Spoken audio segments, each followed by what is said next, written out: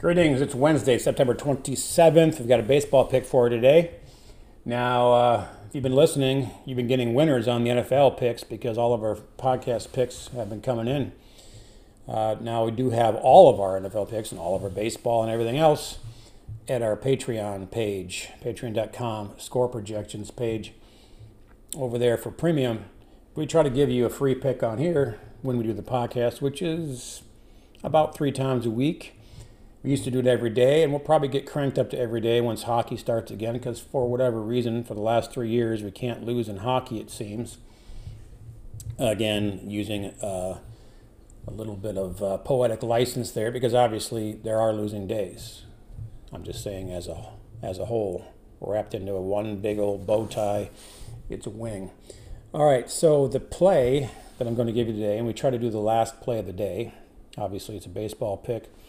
The last play of the day that we have action on, it's not the last game, but the last thing we have action on, is Texas and LA Angels. Now, doing this podcast, you've got a little bit better line, which is positive and negative, and I'll explain that. So we promoted this pick at Texas Rangers to win and the game to go over 5.5 at minus 110 in a same-game parlay. It is now plus 100. I just checked it, just live, just now. The Rangers line has gone down. So when we were analyzing it, it was around it was upper 160s, let's call it that. And now it's upper 140s, 148 available at FanDuel and DraftKings. Now that actually is playable on just the money line.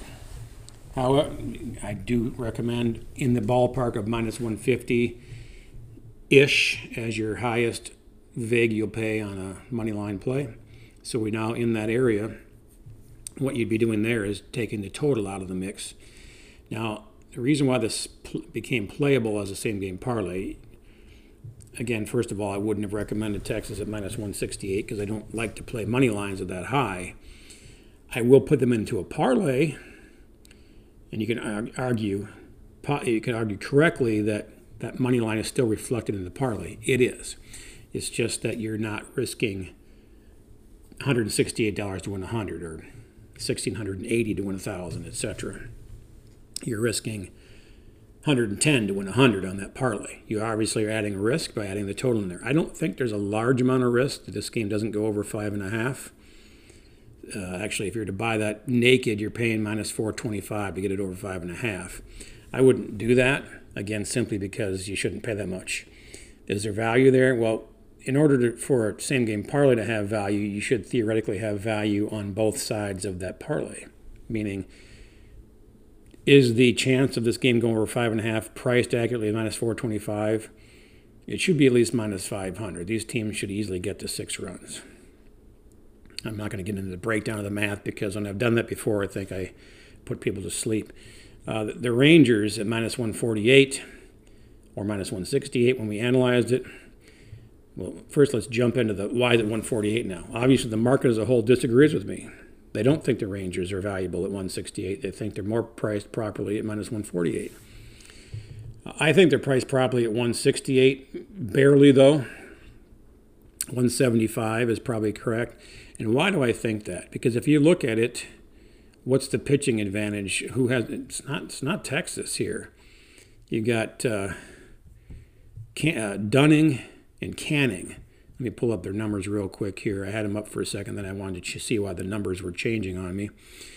So Dane Dunning, his last 5 outings only lasted 4 2/3 innings, average. 4, 4, 6, 5, and 5 1/3. He's given up 2.8 earned runs in that time frame. That's not his average. His average would be higher than that. That's how many actual earned runs he's given up in 4 2/3 innings. So his average would be just shy of 5.6 because 4 2/3 doubled is slightly over a game. 8 4/3, so 9 1/3. So just a hair over a complete game, which puts it at 5.6 minus a third of an inning. So his ERA is not great. Griffin Canning for the Angels, he's lasted 5 2/3 innings average, with his shortest being 5 and his longest being 7. He's given up 2.4 earned runs in that time. So that's not bad. Now, 2 of those were home games where he's pitched very well. His road games, though, he's only given up 2, 1, and 4. So there hasn't been a lot of difference there. Dunning, his games have been on the road 4 out of 5 times, and this one's on the road, so that's actually a fair example. His worst outing, though, was 5 games ago against Minnesota at Minnesota, 4 earned runs in 4 innings. His best outing in the last 5 was on the road at Cleveland, and he gave up 0 earned runs in 5 innings. You're getting pretty good consistency out of Dunning, with the exception of that occasional excellent game, but he doesn't seem to get rocked too hard. But you're going to be giving up 3 or 4 runs probably when he's all said and done. So it's not a thing I would want to really take on the first 5, because I do give a pitching advantage to the Angels. Where I don't give the advantage to the Angels is the desire to win. The bullpen for this game does not sit well for them, the matchup. So you could sit tight and look at Texas Rangers' money line later. If they do fall behind, you could take them plus X amount of runs and look strong with doing that. That might actually work out for you. But again, I have money on the same game parlay, and I recommend it because I do believe that the Texas Rangers win this. At some point in time, late in the season like this, you have to determine who's actually playing and who's not.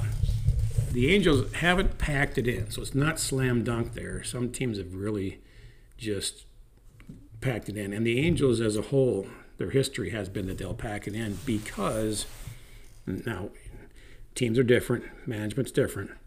But the Angels, as a rule, have never been a team that have sold out. And you just look at recent history. They're not dumping and putting nothing but rookies in to see what they can build for the future. They're not trading out. They haven't done a great amount of effort in building up. This year, they actually tried to work into the playoffs. They decided to try to keep Ohtani and build around him and get some people in to get to the playoffs this year. And as always, the Angels missed the playoffs. They just can't get it done. The organization seems to be cursed in some way. To have Ohtani and Trout and never make it to the playoffs, it's an enormous embarrassment. I mean, you put the bad news bears out there with them. They should have enough chance to get at least a wild card berth thrown at them randomly in 5 years' time. But anyway, so they don't typically dump, but there's not a lot of reason for them to be playing. Their stars are basically done. There's not much there. Meanwhile, Texas actually has a division lead, and they control their fate. Certainly they could back into a wild card spot since they're obviously leading the division, and there's 2 wild card contenders right below them. One of those 2 teams will make it in. So 2 of these 3 teams, between Texas, Houston, and Seattle, will be in the playoffs. And most likely the other one will not, because it looks like you've got Tampa Bay, Baltimore, and Toronto in, and then the lone other division would be Minnesota. Everybody else is absolutely horrible in the division. So Minnesota with just barely over 500 is got that locked up. So you got Minnesota, Tampa, and Baltimore locked in, and then between Toronto, Texas, Houston, and Seattle, you're going to have one of those, obviously, one of the 3 as a Western Division crown, and then the other 2 plus Toronto will be fighting for 2 wild card spots. As of now, Toronto's in, and there's only a handful of games left. So one of Houston, Texas, or Seattle will be out. So Texas is in the driver's seat in that they're actually leading all 3 of them for the division. I think they'd probably like to win that division and stay out of the wild card round. It's not as horrible as it used to be, but I think they want to stay out of that. So they're really playing. The problem with the Texas team is they're streaky. They'll actually win 5 in a row, lose 5 in a row, win 6 in a row, lose 5 in a row.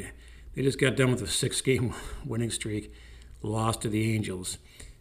If pattern holds true, they're going to lose again. I don't think that's going to be the case now. That's in the middle of the doldrums of the season when you're trying to power through 162 games. They got a handful left.